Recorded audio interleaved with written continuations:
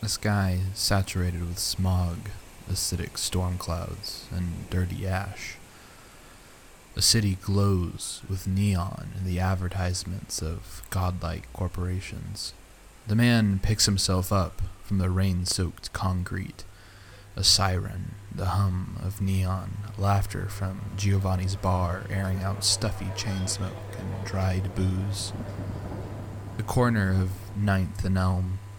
The man knows that just a little ways down the street, he will find the Blue King. Before he sets off, he pulls a crumpled pack of cigarettes from a blood-stained jacket pocket. He clicks a lighter open.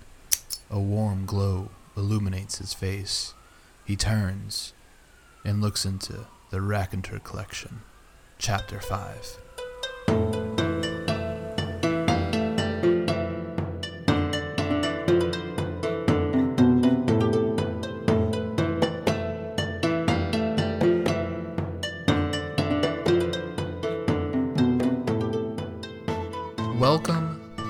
Welcome. Back again for, some would say, the fifth rotation, the fifth chapter of the Raconteur Collection.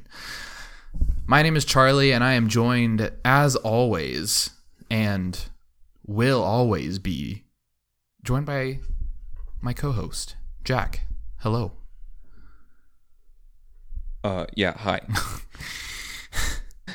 It's gonna be real cringy to look back, 100 episodes later, and the production quality, because the thing, like, things True. don't just stay the same. Like, we'll eventually get better at this, and it'll be so smooth and seamless. You slowly over time improve it. Use different software, different microphones, different recording rooms, yada yada yada.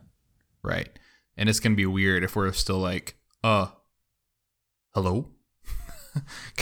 I mean, that can just be our thing. Kind of that uncertain. Yeah, hi. Certain topic. Am I supposed to be here? Hello. Well, I am going to try. I'm just real quick. I'm going to try something a bit different on this podcast. I'm just going to be talking a bit closer to the mic more often.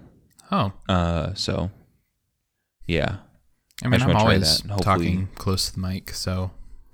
You know what? That's probably what it is. I usually turn myself up just a little bit because you're just loud. Yeah. Which is funny because it's usually the opposite. So. It is the opposite because I'm an annoying douchebag. Well, and here today, we're going to be talking about something near and dear to our hearts, to those different chambers that capture and pump blood through the veins in our body. Much like last week when we talked about writing, I had a lot to say.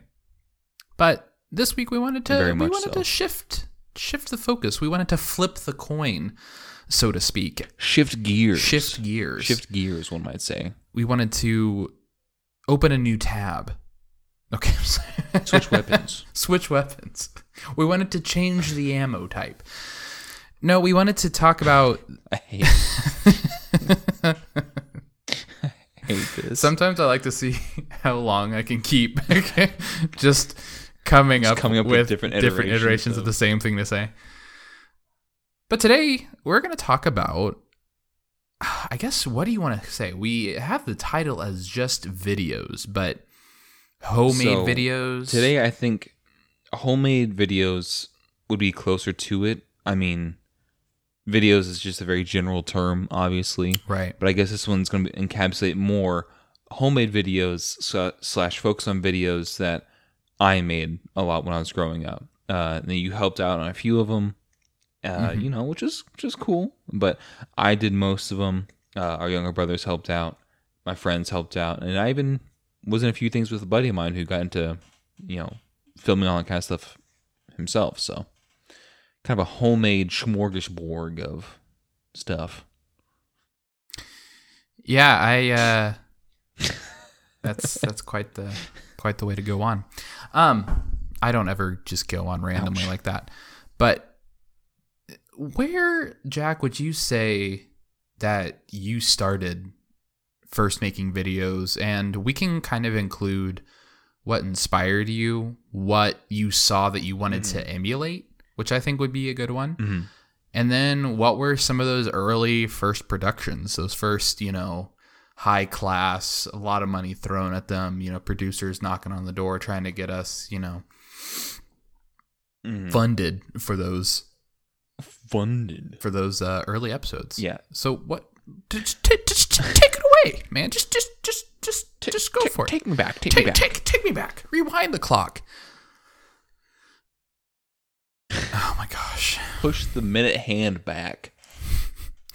Yeah. So I think I need to go back a little bit. I'm pretty sure. Yeah, go ahead. Listening to these episodes again, because it's interesting because I've listened to some other podcasts where the hosts will be like, I don't listen to my own work. And so it makes me feel a little really full of myself to go back and listen to. But I think for me, it's almost like I'm going back through and listening for quality and listening for content and like how I could be better because I'm so new at this. So yeah, for sure. But to bring up that point, I'm pretty sure at the beginning of every single podcast that we've done so far, so all 5 episodes, including the special secret one, you have interrupted me at the very beginning. I've been like, and here we're going to talk about it. And you're like, well, hold on, wait a second. And I'm like, oh my gosh. It's like, it's funny because even you'll ask me a question. You'll be like, oh, well, how was your week? And I'm like, well, it's pretty. And you're like, well, I just, will you interrupt here? And I'm like, what are you doing? So let me just say, I think everyone in our family does this. I think our mom does it the least amount, but everyone in our family likes to start talking at the same time. And because we come from a big family, I think the reason we just kind of keep talking sometimes is because we know that if we don't keep talking, we can't get our point across. Like the other person's not going to stop. So it's a matter of who's going to stop first. But I do realize on a podcast, that's not ideal. So no, it's not ideal. I do got to work on that. Okay. Well. All right. I feel like we need sound effects. Rewind that clock. Take it away, Jack. What was the beginnings, the origin story? I'm trying to go way, way back into the very beginnings, the depths. The depths. I didn't really start doing anything, I didn't start doing anything really, with lack of a better word, film, until I think like late middle school / the summer going into high school. That's when I hung out with a buddy of mine a lot. And, I went over to his house every weekend or so. We hung out all the time, and we would watch, I think, on, like, YouTube, we would watch a lot of... Every time I went over there, he'd watch Minecraft videos. Like, back before Minecraft was, like, the big thing we know it is now. And I remember watching that for the first time and being like, that's so weird. And he was always like, but we could do this. We could make a channel. We could produce videos. I'm like, oh, that would be cool. And so one of the first videos I think that I made was on a channel called Brotherhood 4 Iron instead of Brotherhood of Steel. That's and that's pretty cheeseball. And are we talking like alpha days of Minecraft? Yeah, we're talking like alpha days, like before it was even close to the mainstream. Right. So back in the day, I want to say like 2012, 2011. Back in the day where you could load up a world and it would always be snowing. It would always be. Yes. Gotcha. Okay. Always snowing, always raining. If it was a snow world, it would be snow everywhere. Yeah. That sort of thing. There's no hunger bar. The glory days. The better. I'm kidding. And I think one of the first videos I made on my own was a video where it's called Super Mutants Speak.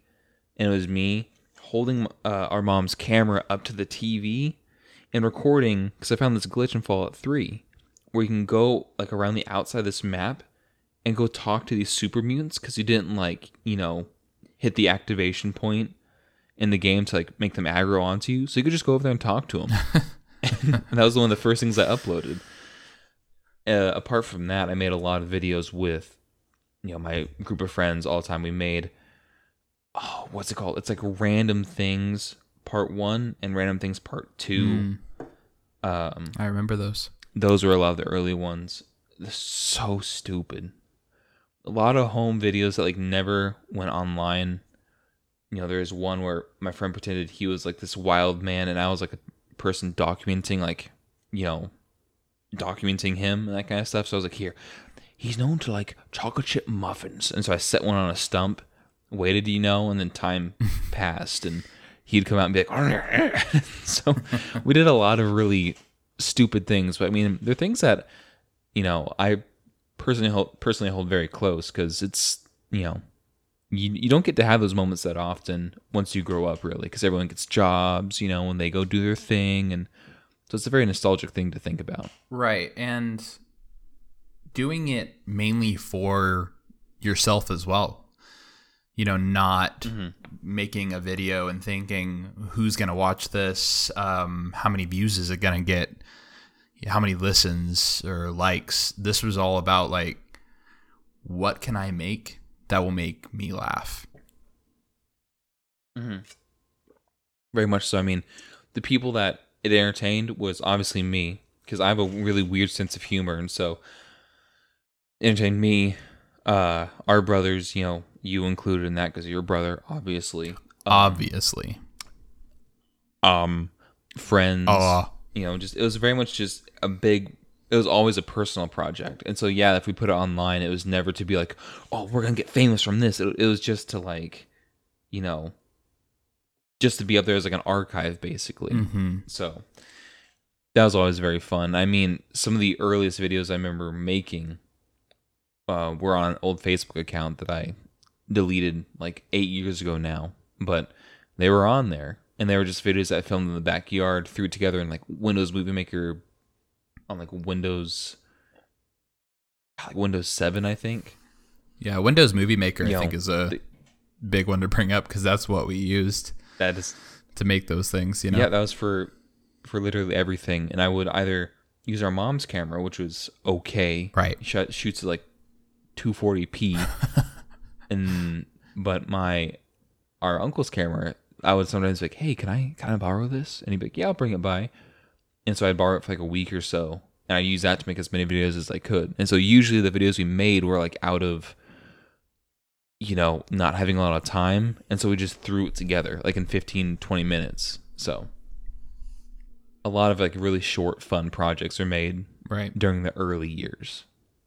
So what about when you started to put these on YouTube and maybe started to add more detail to some of these? I can speak to some of these early ones, but I don't want to jump ahead on your timeline a little bit. So I think, you know, like the earliest one I'm thinking of being involved in. I can also think of some other ones that I was in when we were sharing a room.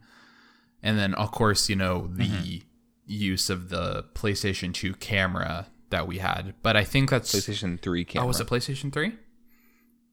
Yeah. Oh, wow. PlayStation 3 was 2007. Oh, so God, like it was crazy. A long time ago. I'm an old man. Yeah, that's why I'm drinking water right now. I'm actually healthy. Okay. I thought that was you for a second. And I really got scared. Well, okay. So a little bit of behind the scenes, a little bit of lifting the curtain of Oz. So before this, Pulling back the veil. Before we started recording this episode, I recorded the intro. Hope you like it, by the way. And my cat, Rukia, named after, yes, the Bleach character, Rukia from Bleach, she was totally quiet. Didn't move around. Just laid there. And literally, in the first 13 minutes that we're recording this, she's been starting to move around and stretch right in front of the computer and just meow right then. And it's like, why? How do you know? She knows. Because I was recording something earlier. I was doing a dramatic recording, so it's not like she didn't know. Mm-hmm. But, you know, it's okay. Cats are just ridiculous. Cats. So can we, I'm waiting, can we talk about World's Softest Pillows yet? Or do we want to go back a little before? In just a minute. Okay, all right. I want to give a shout out to a few like early YouTube channels I watched a lot, and you'll probably know them, or at least one of them. Freddie W. Yeah. A lot of his, like, he was one of the first YouTubers I watched that, like, there's a lot of like green screen and special effects and that sort of stuff. And it was like, at the time, it was like, from what I was watching, the highest quality content I was watching. I was like, this is really well produced. Like, this is so cool. I want to do this. That definitely inspired a lot of just ways that I thought about filming, and just got me into the editing process a lot too. There's a channel, you don't remember this. This was back when I had a MySpace. This guy's, I think his name was Nerds Eat. Yeah, I don't know this. And he did a lot of like really stupid videos, but I thought they were super funny. Mm-hmm. You might know it was like, well, he's like, what kind of bike is that? It's a Pearly Pink Puff. Do you remember that? Yes, I do. Yeah. That's the channel I'm talking about. Can I ride it? No. It's just like that kind of stuff. Like, is just funny to me. We'll have to. God, I wonder if you can find those still, because it would be really fun to link some of these early ones in. We're still getting things set up, so it sounds weird to be like, yeah, we'll link that. But that would be really fun to link those in, because I think especially that one guy, I remember it so vividly. That one definitely kind of tailored our sense of humor for me. You want to ride my bike? Smiles at the end, and then it's over, and you're like, what? This is so funny though. Yeah, it's stupid, but no. So like, I mean, I think there's a few more channels I can't remember the names of specifically, but definitely just like early YouTube was a big influence, because I didn't watch like, I've never have been a movie guy, so I haven't watched like a ton of movies that maybe they subconsciously inspired me, but nothing comes to mind when I try to think of like inspirations.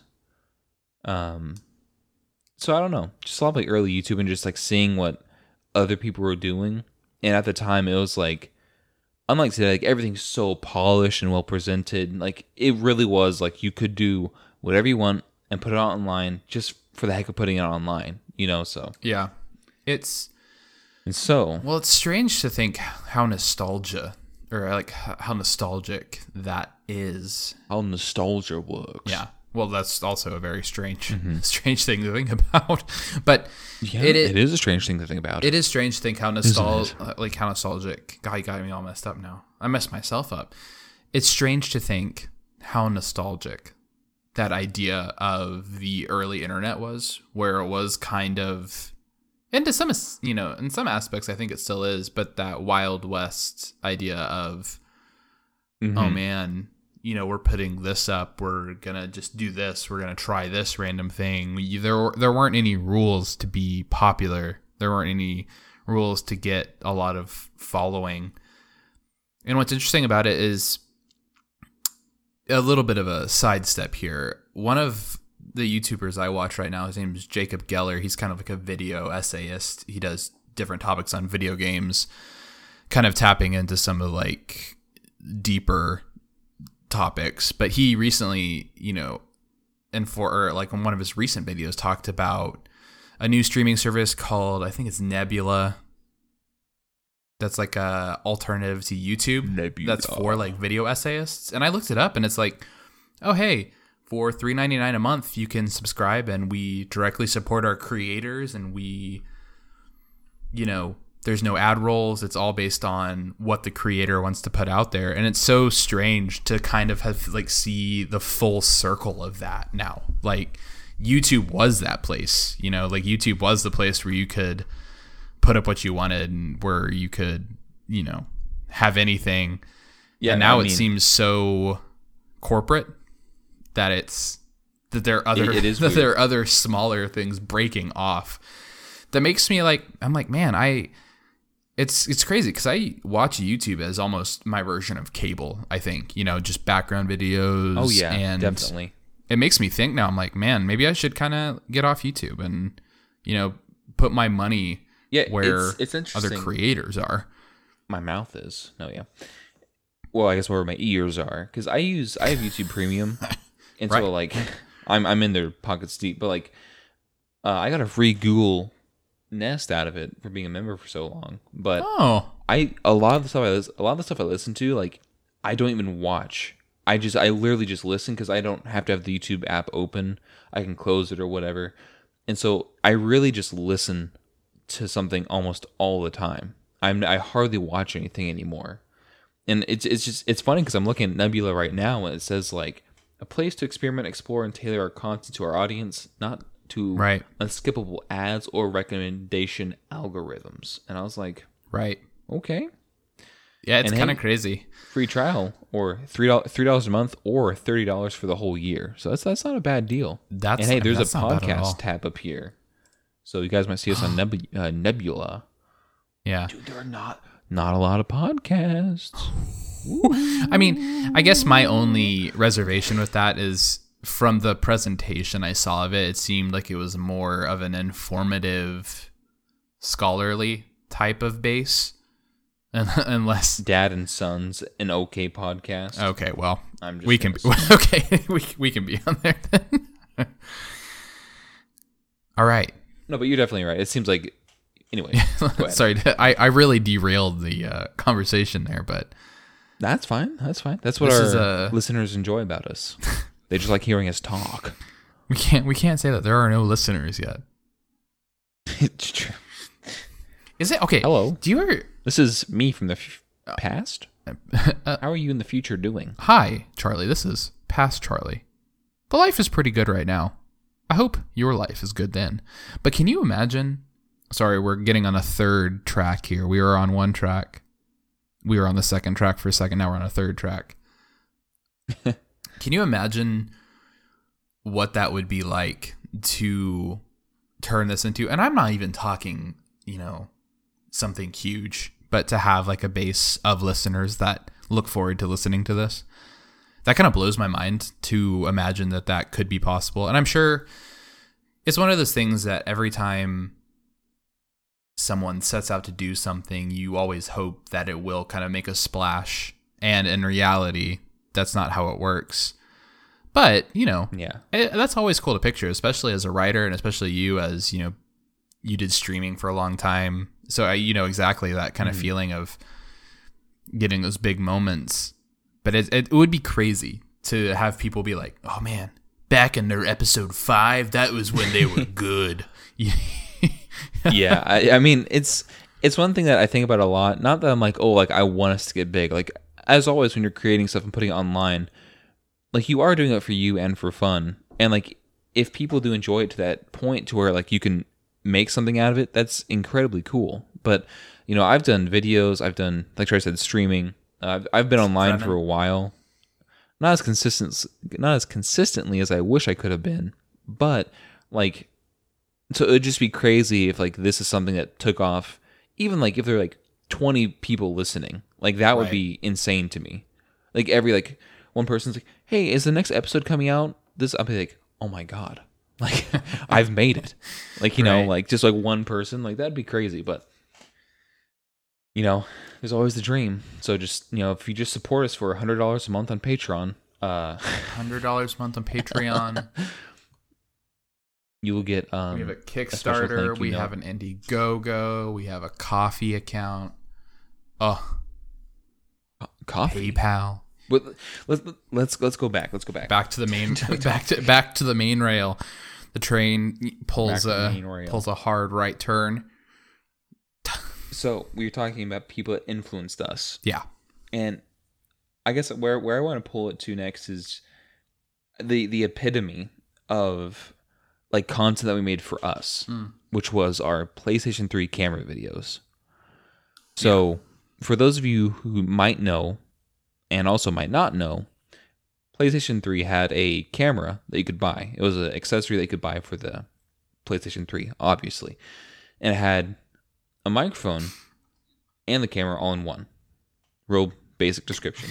It was a plugged in through the front USB PlayStation 3 camera for the PlayStation 3. PlayStation 3 Look, I'm bad at explaining things, okay? Sorry, is this funny?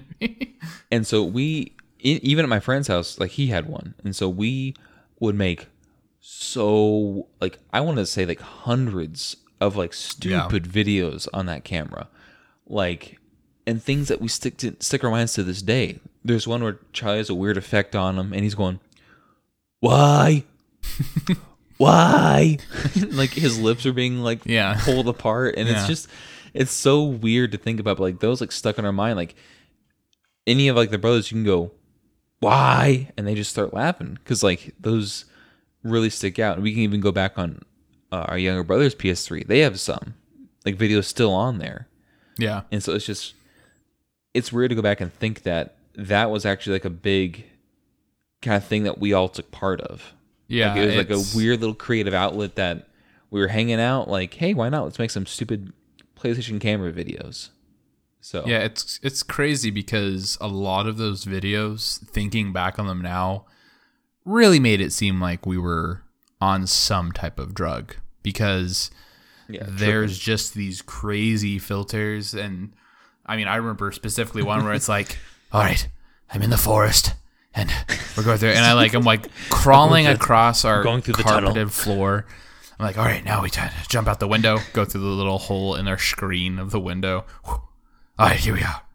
What's that? Just like, what were we thinking? What is that? It's a big monster.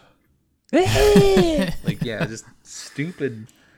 A lot of stupid stuff that I really don't know why we did. This just goes into maybe being a stupid teenager, but this is also the era where, we have our Axe body spray. You would spray it on your arm and you'd realize, hey, Axe body spray is really flammable. So you would light your whole arm on fire, dunk it quickly into water. We're like chugging Monsters and Lifesaver Mints. Like, what kind of life was that? Like, why? I mean, I thank God we didn't burn down the house and or like burn ourselves. It's funny to think because like that's what we did for fun, and a lot of people our age like were like having like actual parties. We didn't really do that. No, like our party was staying up late, Monsters and Lifesaver Mints. Obviously, why not? Dead Space 3, not Dead Space 3, Dead Space, along with the PlayStation 3's camera. Yeah, Dead Space. And like that was how we had fun a lot of time. So it's weird to go back and think about that because those are like some formative years for me. Yeah, just like the whole PS3 era was like really formative because I was like a young teenager growing up, having fun. So, do we enter the era now of the world's softest pillow? Because if we are entering this era, I want to intro it just a little bit. So. Also. Oh, okay. Oh, are you going to interrupt me? I should say. Sorry. Go ahead. I just want to say that I did upload a few videos on YouTube I just with the PlayStation 3 camera. Oh. But I think the World's Softest Pillows was, unless I'm not remembering correctly, I think it was the first video I uploaded to YouTube. That okay. I see wasn't done on a PS3 camera. Gotcha. I think it was my first YouTube entry, other than the Super Mutants Speak video. Gotcha. So, go ahead.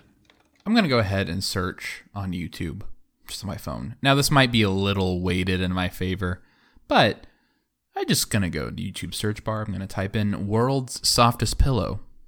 So for me, the second listing is World's Softest Pillow. A picture of my brother on a stained carpet, 1,200 views 8 years ago. Sorry, Yep, that's what I see. So of course I've searched for this on my phone before, so it might not be there for you, but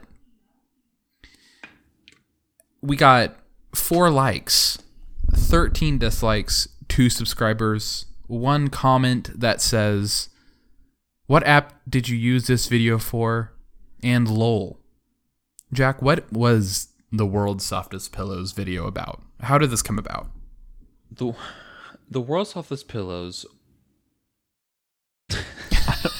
I don't really know where it came from. It's like this weird anomaly that the way we often had fun is that we'd use pillows. We'd take all the cushions off the couches. We'd stack them up. One group of our brothers would be the zombies. The other would be like people defending. You stack all the pillows in the doorway. They try to break through. Pillows on the trampoline. Pillows as swords. Pillows as shields. Use them for everything. We used to have naturally that led to. Go ahead. Sorry, I was just gonna add. We used to have like really intense pillow fights, where we would pretend the pillows were like maces and throwing items when we just like, throw them relatively Cleave hard, limbs like, off. hit them in the leg and you go crashing to the floor, definitely some pillows, knock pictures off walls, knock the blades off a couple fans. Yeah. I don't know. So in Jack and I's childhood home, we had a big like playroom that was an addition to the house where a lot of this would happen. So the entrance to the playroom was this wide doorway with no door, and we would basically stack the couch pillows and play zombies, as he would say, and we would come tearing down the hallway, down from the bathroom, down the hallway, and a big U-shape, and just slam against this. And I don't know why that was so fun, because I don't know how we didn't break more stuff. Because in a bone, in the playroom there were these never broken a bone. huge windows, like these huge like bay windows that like looked out over the backyard. Yeah. And how did we never break one of those windows? Because as Lord knows that we threw stuff on those windows. We would go out on the deck, slammed against. Yeah, them. we would go out on the deck and set up the deck as like a post-apocalyptic, wasteland survival. And we would be like throwing stuff and like, this is the era that World's Softest Pillows was born in. Is this just chaotic ground of homemade imaginary games? And so it went from naturally being like a barricade from weapons to you can fall on pillows and it doesn't really hurt. So what do? You fall backwards onto them. Hey, that's a lot of fun. Yeah. What if we filmed it like 50 times and put it in one video? But the catch is that they're actually not the softest pillows, and they kill people who fall on them. They don't hurt people, they just kill you. That's where it came from, because like in the video there are moments where like you fall and you let go of the camera and you're just like so you get that really nice like found footage style effect of like dropping the camera and you're like, oh, bad. Your outstretched arm, that's like reaching for help. And it's funny. And I knew like there's a moment in here like to fill space, like I definitely like put in clips of like older videos.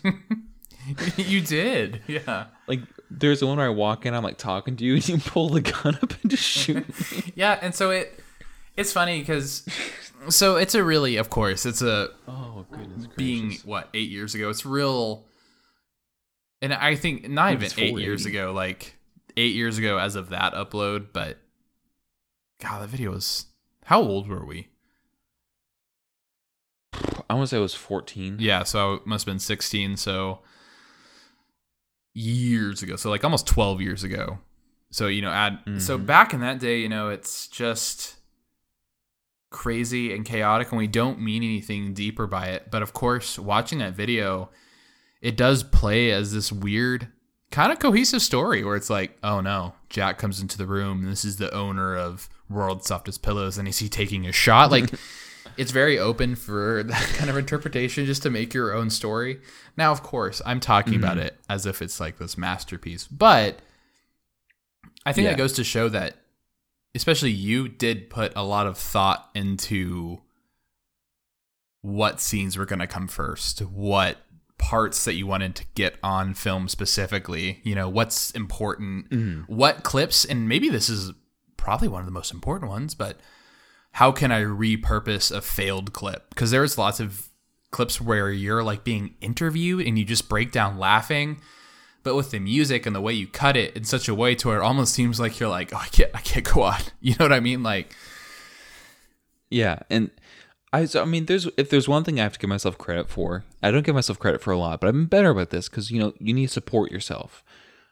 One thing I give myself credit for is being able to do a lot of things with filming on the fly and being able to just kind of see what I want in my head and then film it and be like, that's it. 2 takes, 1 take, and that's it. But for a lot of these early videos, like it really was just spur of the moment. Like, hey, I have an idea. It'll take 5-10 minutes to film. Let's just do it. Okay, what's the idea? Here it is. I'll put it together all in editing. You know what I mean? So it's weird to think that like a lot of these I did, and I can remember like having a picture in my head of like how it was going to turn out. And so, yeah, even if we didn't get the footage I necessarily needed, I was like, well, I can pull from here and throw this here for a bit of time. Also, kind of makes sense because, after you see people fall down for a minute and a half, you need to spice it up a little bit, so. Yeah, and we maybe should clarify that it was almost like a trust fall onto the pillows. You know how sometimes you would, sometimes you listener do this, but how you can fall backwards and someone catches you. So that's we were falling, backwards onto these pillows so you couldn't see where you're falling on the pillows. Yeah. But this is what saved my customers. This is what will save you. So, Jack, moving on from there, I think for me, that's where my memory kind of stretches back first, is to that World's Softest Pillow video. And then all of the videos that kind of came from that era. The Daryl, more like Deadle one, the Modern Warfare reinterpretations, the trigger happy. So a lot of these videos come from, I want to say, a high school freshman year to high school junior year. That's when a lot of these videos are happening. Yeah. And so, there's the one that I think's one of the epitome ones, if I can use that again, the Blackest Darkness of the Night. Yeah. Do you remember that one? Vividly. That one, I remember filming that, and I was like, this is going to be something. Never was. It's just to be continued. It's 10 years from now. No longer. It's, maybe one day I'll do something with it. But, that'd be really funny. A lot of these I filmed just by myself, or I filmed it without really kind of giving anyone else who's a part of it any real description of what we're doing. I'm just just go. We're going to make it work. Yeah. That's it. And that's why I'm so good at editing. I'm just kidding. Well, so you have the Blackest Darkness of the Night. You have the Mortal Kombat video, which is just you and our buddy just beating each other up. Yeah. And I throw a grenade at the end or whatever. Well, in the inclusion of sound effects too, the punch sound effects. And it all came from a free library of sounds that was in Windows Movie Maker. Right. I think. I don't think I knew how to download sounds. Yeah, so it wasn't just, filming and editing and splicing things together. You were also adding in sound effects and timing music and reusing clips. So, especially in the blackest darkness of the Blackest Darkness of the Night.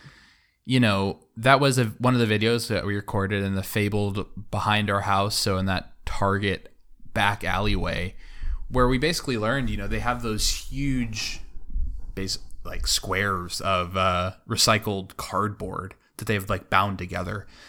And of course we're like, oh man, we can pull some Assassin's Creed shit and get up on those and jump off them. Oh man, we've seen some parkour videos, so let's hit the ground and roll. And then you go out and do it, and it's like, oh, this is a little harder. It kind of hurts to jump. Oh yeah, there's some cool stuff like that. I remember specifically one of the scenes that sticks out to me is you're the cameraman and you're tailing our cousin who's an assassin, and he goes into this little alcove, this little wall. You turn the corner and he's not there, and then he's up above the wall and he's running back the other way.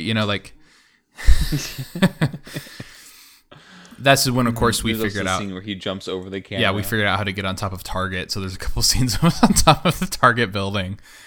But yeah, yeah, we have some footage from up there. So right, just a bunch of stuff like that. That's what sticks out to me, I guess, of that era. And so it was just interesting to see a lot of those videos I did. Again, those are just passion projects, basically, because there was no real oh, this is gonna be the next big thing. This is consistent with what I've been doing. It's just this was funny to us, and I want to put it together just because. And that's what where a lot of this came from. And I think why I've always had a hard time being super consistent with a lot of things that I've done is that I just do it because I'm hey, this would be kind of fun to do. Oh, this would be nice. Rather than this is gonna be a consistent thing I'll be doing forever and get a following on. Yeah. And I started kind of a few years after the stupid videos. I started kind of making my own YouTube channel. Mm-hmm. Actually putting stuff on there. And so, I can't watch it now. It's so cringy. but the earliest video I have on there is called "Make Your Boyfriend or Girlfriend Laugh," and it's so cheeseball. But I remember filming that and being kind of proud of it, just the way I put it together. Like, it sounds horrible, it looks horrible, presentation's bad, but like I remember I was like, this will be a thing. It's got 7.4 thousand views, is all I'm gonna say. And then I did I'm looking at it right now. I did a face down cover, which was just me saying, this hasn't been edited in any way. And it's just me singing, me lip syncing to a sped up version of Face Down. That's the joke, is that it's been edited. Then there's How to Make a Cup of Coffee. Yeah. This all culminates to something that you know very well, that our family knows very well, are the pickaxe videos. Yeah. Pickaxe, axe 2. And then pickaxe, but it's PI #KAX. It just makes it a nightmare to search for. But yeah, you can't really search I for think it. Those videos were definitely the combination of those silly earlier videos and then us trying to make something more cohesive. I was going to say something a little bit more artful, but I think, the not the penultimate, but the last one we did, the pickaxe, the final, that one was definitely, we tried to be a little bit more edgy with it, but it started off as silly. It was also pretty good. Yeah, it starts off as just kind of a silly thing. And so why don't you go ahead and describe what is the first one called Pickaxe? First one's called Pickaxe. So yeah, go ahead and run us through the series. So what the basic premise of Pickaxe is, someone is essentially running from someone or being chased down by someone who has an axe or a pickaxe. It's a hooded figure. That's it, which is kind of like a dark, scary premise. Like the intro is always like just people running, people doing something, and then it cuts to a scene of someone dragging or picking up or carrying one of the weapons. Well, and I remember filming this and be like, I like these angles I'm using. Right, not to interrupt you, but I remember the early shots where it's just, I think it's from Axe, where we cut down a tree in our backyard, and so there's just this axe sticking into the stump of the tree, and then the hooded figure comes by and grabs the axe, like wrenches it out, and then you just have it's black and white. You have like some edgy font that's like axe. Well, and it's really interesting to watch because, like, looking at him now, it's like pickaxe, like the tree's alive, axe, the tree's dead, axe 2, the tree is a stump. Like it's weird to watch, and then like the final one takes nowhere play. Like the trees are gone completely. It's like a different area. So it is right. It's strange to like it was not planned, but like it weirdly makes sense. Yeah. And so I mean, the end of the video is always the person being chased down gets killed, is how it just happens, and it is brutal. Like, and I filmed this in the front yard, in front of the neighbors. I like front of the eyes. The axe is going up, and it comes down, and you hear, and the credits play. Right. And it is super dark. Yeah. But like at the same time, like because we made it, we're like it's just funny. Yeah. Like don't take it too seriously. Well, I remember, but for me, definitely. that was, listening to these podcasts again, I feel like I'm always like, oh, I remember. But I remember that was the first time, probably it was for Axe 2 or one of the ones that I was the hooded figure in, that Axe 2, okay, where there's a scene where I throw the axe. And so it's me throwing the axe. It's a cut to just the axe flying through the air. And then it's a cut to the, who was it? One of your friends taking the blow as the axe. And the way it's cut together, it looks like, I throw the axe. So it's like, there's a couple good perspective shots where it seems like I cut somebody as like they're running, but I'm so far behind them, but it looks like I sliced somebody in the back, like a bunch of good stuff like that. It's also where you miss the axe swing. Yeah. And the gunshot goes off. And why is there a gunshot? No reason. It's just signify that you missed. You weren't shot. No one's holding a gun. It's just like, yeah. I was always subverting expectations. Always subverting. Always subverting. I think this is a good time to get into. So these are like the sillier projects. Yeah. I had my buddy, good friend of mine, probably my best friend. I'm sure he's in the space. Jay Hins. Jack. His name's Jack. Because my name's Jack, so it works. So he and I, we made stupid videos too. We made Mascoto Studios, all that kind of fun stuff. But we eventually made, the first serious video we made was called The House. Yeah. That one, in my opinion, for how old we were, super well shot, quality super good, and I definitely like at one point want to basically do like a remaster of it. But I go back and watch it every now and then. I'm like, this was super cool. And if you guys, I mean, I'll see if I can put a link in here somehow. But that was kind of something, as we were making it, I kind of like really enjoyed the process of being like, you know, quote unquote, like an actor, and getting into the role and really kind of trying to portray emotions and all that kind of stuff. And just, it was a really fun learning experience. And, you know, we did a little bit of like, we had a small budget for like, oh, the clothing, oh, location scouting, that kind of stuff, you know. And so we did like a lot of driving, a lot of talking, and it was a really fun process to do. It was also really cold, but it was really fun. And after The House, I think we made a few other ones, because at the time our buddy, he was in film school. So he, you know, be, hey, you want to be a part of this? Oh yeah, I'll be a part of that. I got nothing going on because I don't do anything. So How sad. You know, I was always helping him with his projects all the time. Yeah. And that was just a super fun time, and kind of really helped me get comfortable with the idea of that I can, like, I have a decent presence on camera. So it's like I can work with that, you know. It doesn't have to just be something stupid or funny. Like, I can kind of present things too in that way. So Yeah, you know, I think it's interesting, as with most things, when you get older, there's that attempt to be deeper, and there's that attempt to make deeper things. For me, when I was in a community college film class, I made a little short film called The Two of Us, which was me, and then I think it was the girl I was dating at the time. And we filmed it out, and she lived way out in the middle of like nowhere.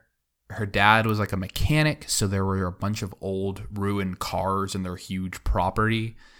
And it was all about this person who lived alone in this house, and then somebody comes to visit, and they go crazy, and they want to go kill this person because they're so isolated, kind of like a post-apocalyptic vibe, like this person has just been living out by themselves. This person, and then it turns out that there is nobody else in the house. It's just one person. You know what I mean? And there's like an insanity thing there. But yeah, trying to make something a little deeper, which, of course, when you try a little too hard, you go back and it's very obvious. And it's like, oh, that's that's a little rough, because you're trying to put the actual effort into it. One of my favorites, and still to this day, one of my favorites, just with the way it was shot, and this would be a fun one to redo or reimagine, was, I believe they are called The Void Incorporated. And it starred you, and I was filming, and I believe we used like a C418 track. And this was very much this idea of somebody who's waking up and they're being like activated upon. Yeah. Well, so I mean, I pulled up Void Inc. and it's a teaser, and I'm just like, it is weird how like when we got older, we started doing deeper things, but like they're not really that deep. It's just stylistically, it went from being just like a silly video to like we put a bit of thought and effort into this. Yeah, I would say it's not deep, but we were definitely trying to be intriguing, because before I was so horribly interrupted. Void Inc. was all about Jack being the subject of whoever is filming, and this organization is like activating him, and so he wakes up. And we did a teaser, and then we did more of a formal trailer. And it was all fun doing kind of almost like a computer overlay and saying, oh, hey, he's going to encounter somebody else, and timing it better with the music, making it a little bit less funny, a little more serious.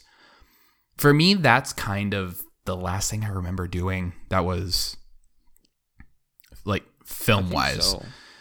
So it's interesting that we both kind of moved on to different and more serious things after the funny things, but still using that base of knowledge we had to make these things. Still using Windows Movie Maker, I believe, to make for a lot of it. I mean, I used Sony Vegas Studio at one point for a little while. So we moved on from like, Jack and I, we don't really make stuff together anymore, but every now and then we'll talk. We throw a few ideas around. Definitely need to do something again. But as far as like any real videos to come out, nothing's really been coming out. Except I'm going to bring it to a very present day. Okay. Because there was a large gap from Axe, from the last two videos are Daryl, more like Deadle, and Monty Battlethon, which are two videos I made with my younger brothers. And the other day, like, we watched that when I was at my parents' house, and I was like, that's so funny. But wouldn't it be funny, even more so now, if we remastered these? Because, like, remasters are a thing nowadays. So what if we just did Daryl more like Deadle remaster? And just like the original, I was like, you guys want to do this? You want to do this? Yeah. Okay, let's do it. And then we just watched it, and then scene for scene, basically just recreated the whole thing. And it was so much fun to do. I was like, what? This is, scratching an itch that I didn't even know I had. I got home, put it together. I actually put in some green screen effects, bit of blood, because why not? Music, audio, all that kind of fun stuff. It was such a fun process to get back to. And like not care if it was like, oh, this will be game changing or groundbreaking. Because I really do feel like in our world, the online world nowadays, like if you're not putting forth something that's like amazingly high tier, high quality, like your first go around, sorry, you're wasting your time. It really does seem that way, because you don't see a lot of home-ish videos made anymore. So. Yeah, it was strange watching that video because it definitely captures, and of course, I'm talking about it like it's something so serious, but it definitely captures the essence of the original video. Before we started recording, Jack and I were talking about it and just laughing at some of the redone scenes, some of the same details that he carried over that were so small. Like in one of the scenes, our youngest brother, who was killed or assassinated earlier in the video, is in the front room. And I think probably the first time it was an accident, or maybe it was on purpose, but there he is again, those small things.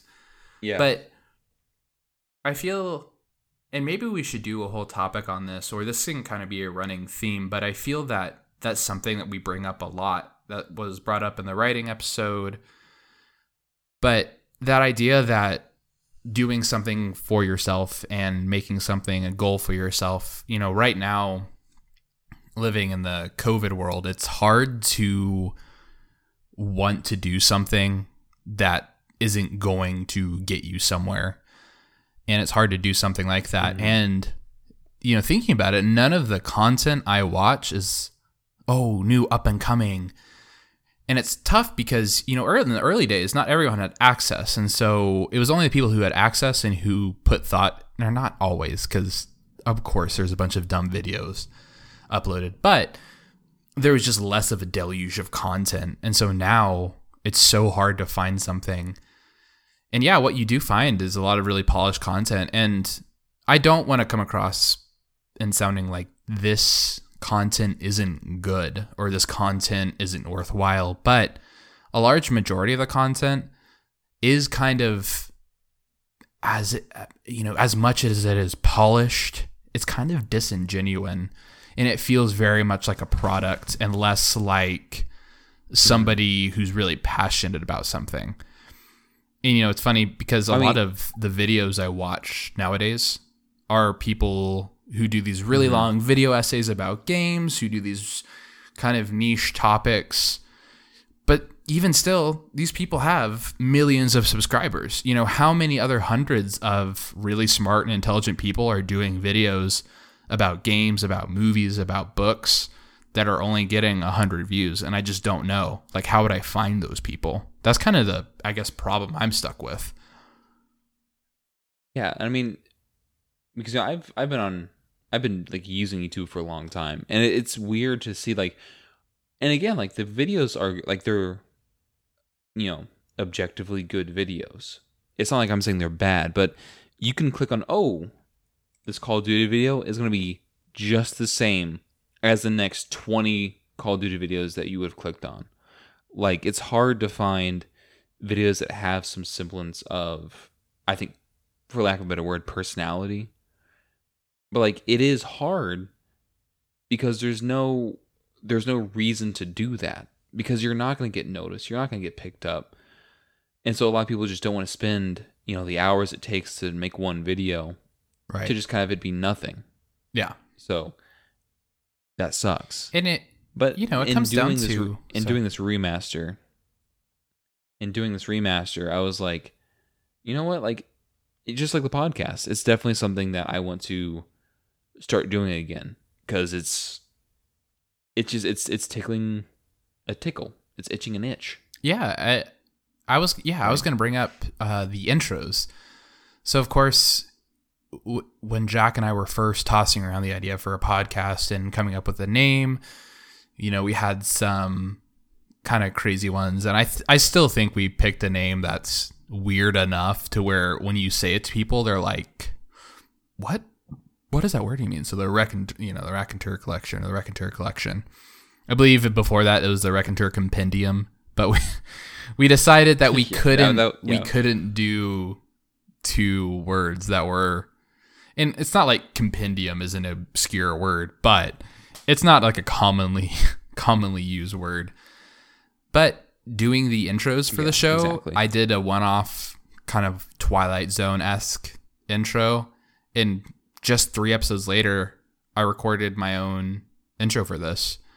And not because, oh, hey, I think this is going to sell really well, or, oh, hey, I think this is something that people want more of. Because right now, we don't have much of an audience, but that intro was something I wanted to do.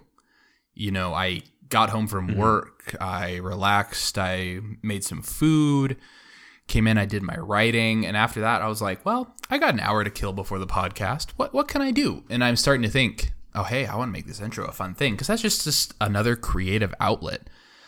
And I think it's so important to follow that creative outlet and follow that drive to do something for yourself and for the people who you can share it with, without this idea of monetizing it, without this idea of making it blow up later.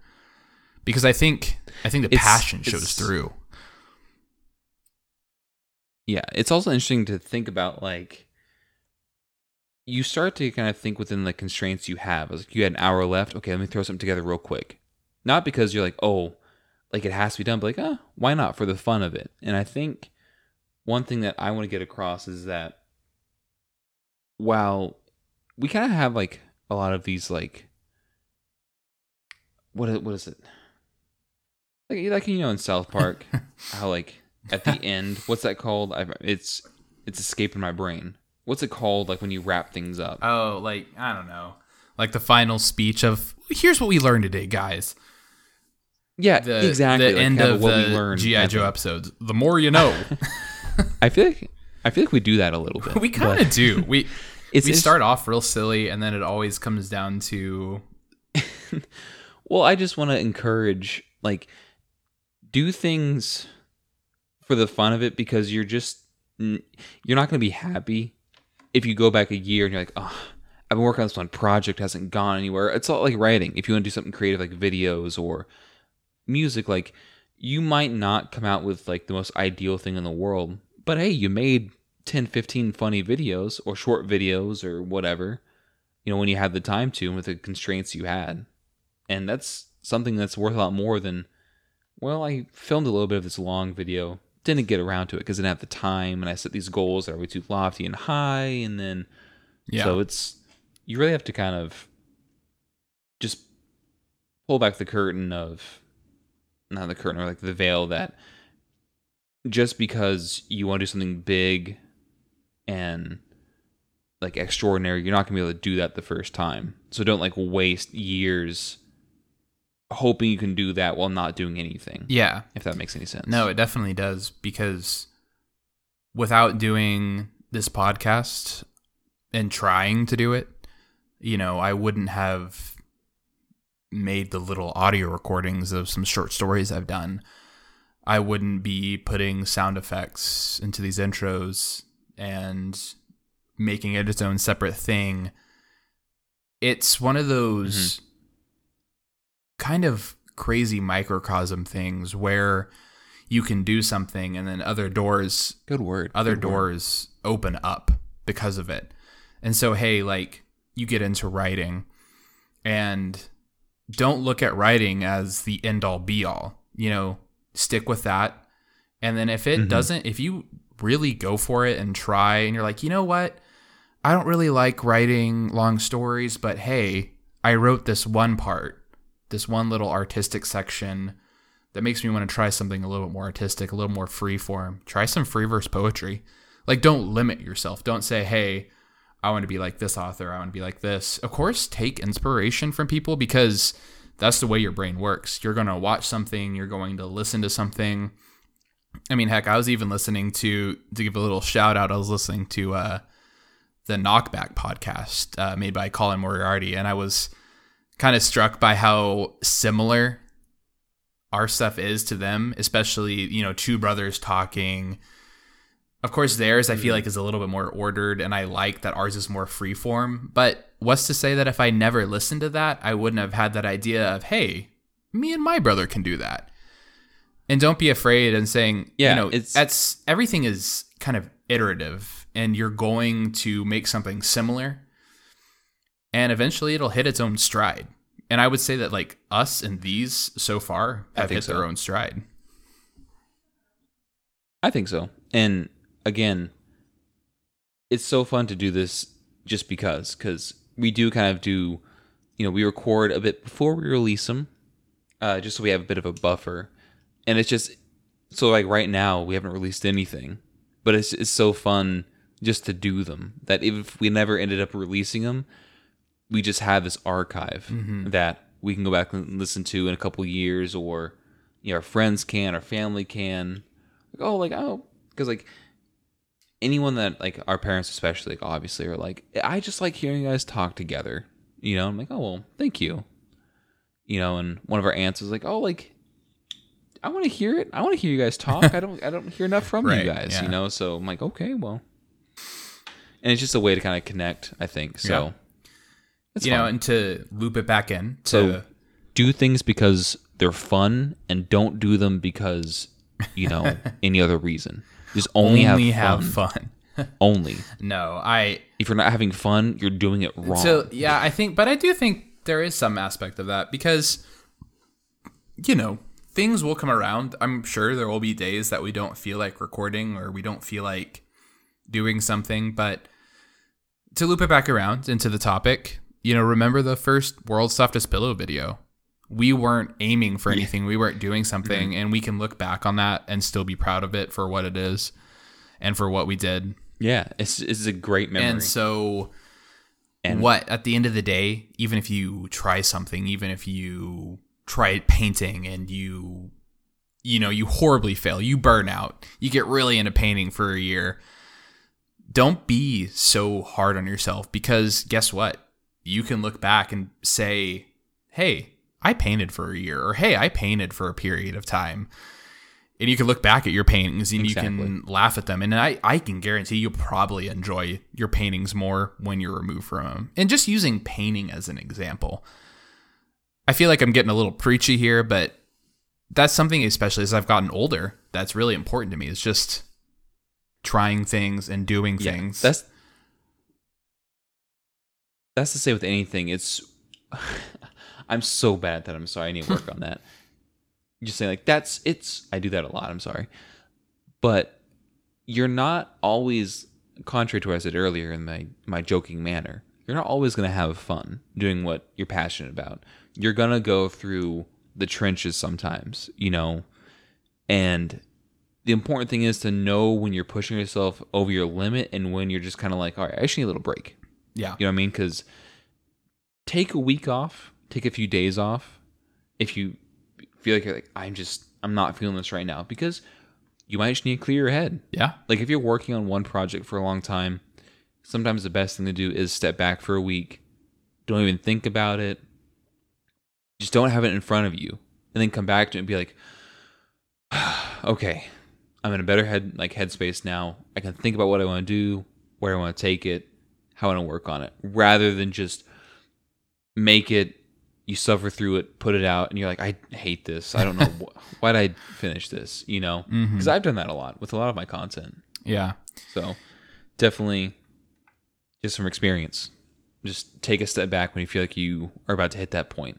Yeah, I can only speak to the skill I've done that with, which is writing. The best thing you can do for, I think, any kind of creative pursuit, once you hit that plateau, that spot where, because I was talking about this with one of my friends recently, and we were talking about how when you first start a new skill, there's like that exponential rise in talent and of growth. You learning all these new things, you're learning how to apply them, but eventually you hit this point where you kind of plateau off, where it becomes a process of mastering what you learned, of putting it into practice over and over. And that's exhausting. And the best thing you can do sometimes is to say, hey, let me sidestep into something else. Let me try something else, and I'll come back to this. Because that's the amazing thing about the human brain, is that your brain will be thinking about it and processing it. And yes, with a lot of things, it does take dedication and time, but also giving yourself space.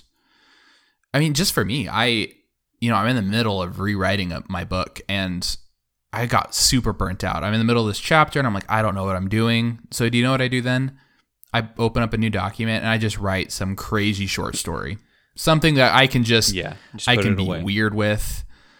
And, in my practice at this point, I've gotten to the point where working on something else for a couple days, I can come back to my main project and be like, okay, I feel like I had no better way to take this, or okay, I needed a couple days. Exactly. I needed a couple days of easy before I got back to the grindstone. So never take that for granted. Yeah. That's the Raconteurs collection guarantee. Yeah, and let me just say, that's why I'm taking a break from streaming for an unknown amount of time. I'm like, you know what? I've been putting all my energy into this. I'll take a step back, work on some other creative pursuits, and just eventually come back to that. Because I did it for almost 6 years, So it's like I need to take a step back and just come back to that later. Bring more to the table next time I do it. But not worry about it right now, because sometimes you just got to take a step back. Well, with that are we being going said, to round us out here? Charlie, you want to close us out? Why don't you go ahead and mention who our beautiful music is provided by, and then I will take it from there. Ah, yes. Oh, yeah, little trade-off. Our music is provided by the wonderfully talented Tyler Cunningham. Oh. The wonderful. I thought you were going to, I guess I thought you were going to riff a little bit longer on that. Nah, I'm Tyler, thank you for your music. It's exactly what I was thinking of when I thought of tavern music. I literally was pulling up Skyrim ambience, Skyrim taverns, and then Jack stumbled across that, and it was perfect. So thank you so much. Links in description. Everyone, we are available on Spotify, You can probably find us on Instagram, on Facebook, on Twitter. You can contact us at the Raconteur Collection at gmail.com. And we will so gracefully look over your messages, read them, probably not respond unless they're real good. No, I'm just kidding. In which case, we'll respond by owl. Respond by owl.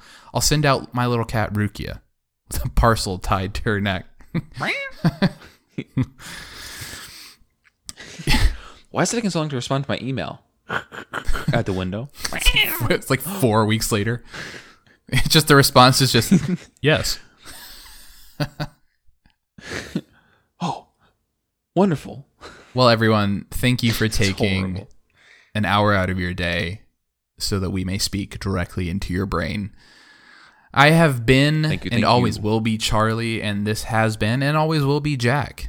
Thank you for listening to the Raconteur Collection. All of the sounds in our intro were gotten from freesounds.org. We'll probably try to do something. I like doing those little intros, so look forward to them. Yeah, I'll do the next one. But everyone, I hope you have a beautiful day in whatever dimension that you currently find yourself in. And we will see you next time. Goodbye. Goodbye. Goodbye. Goodbye. Oh, wait, no, one more thing.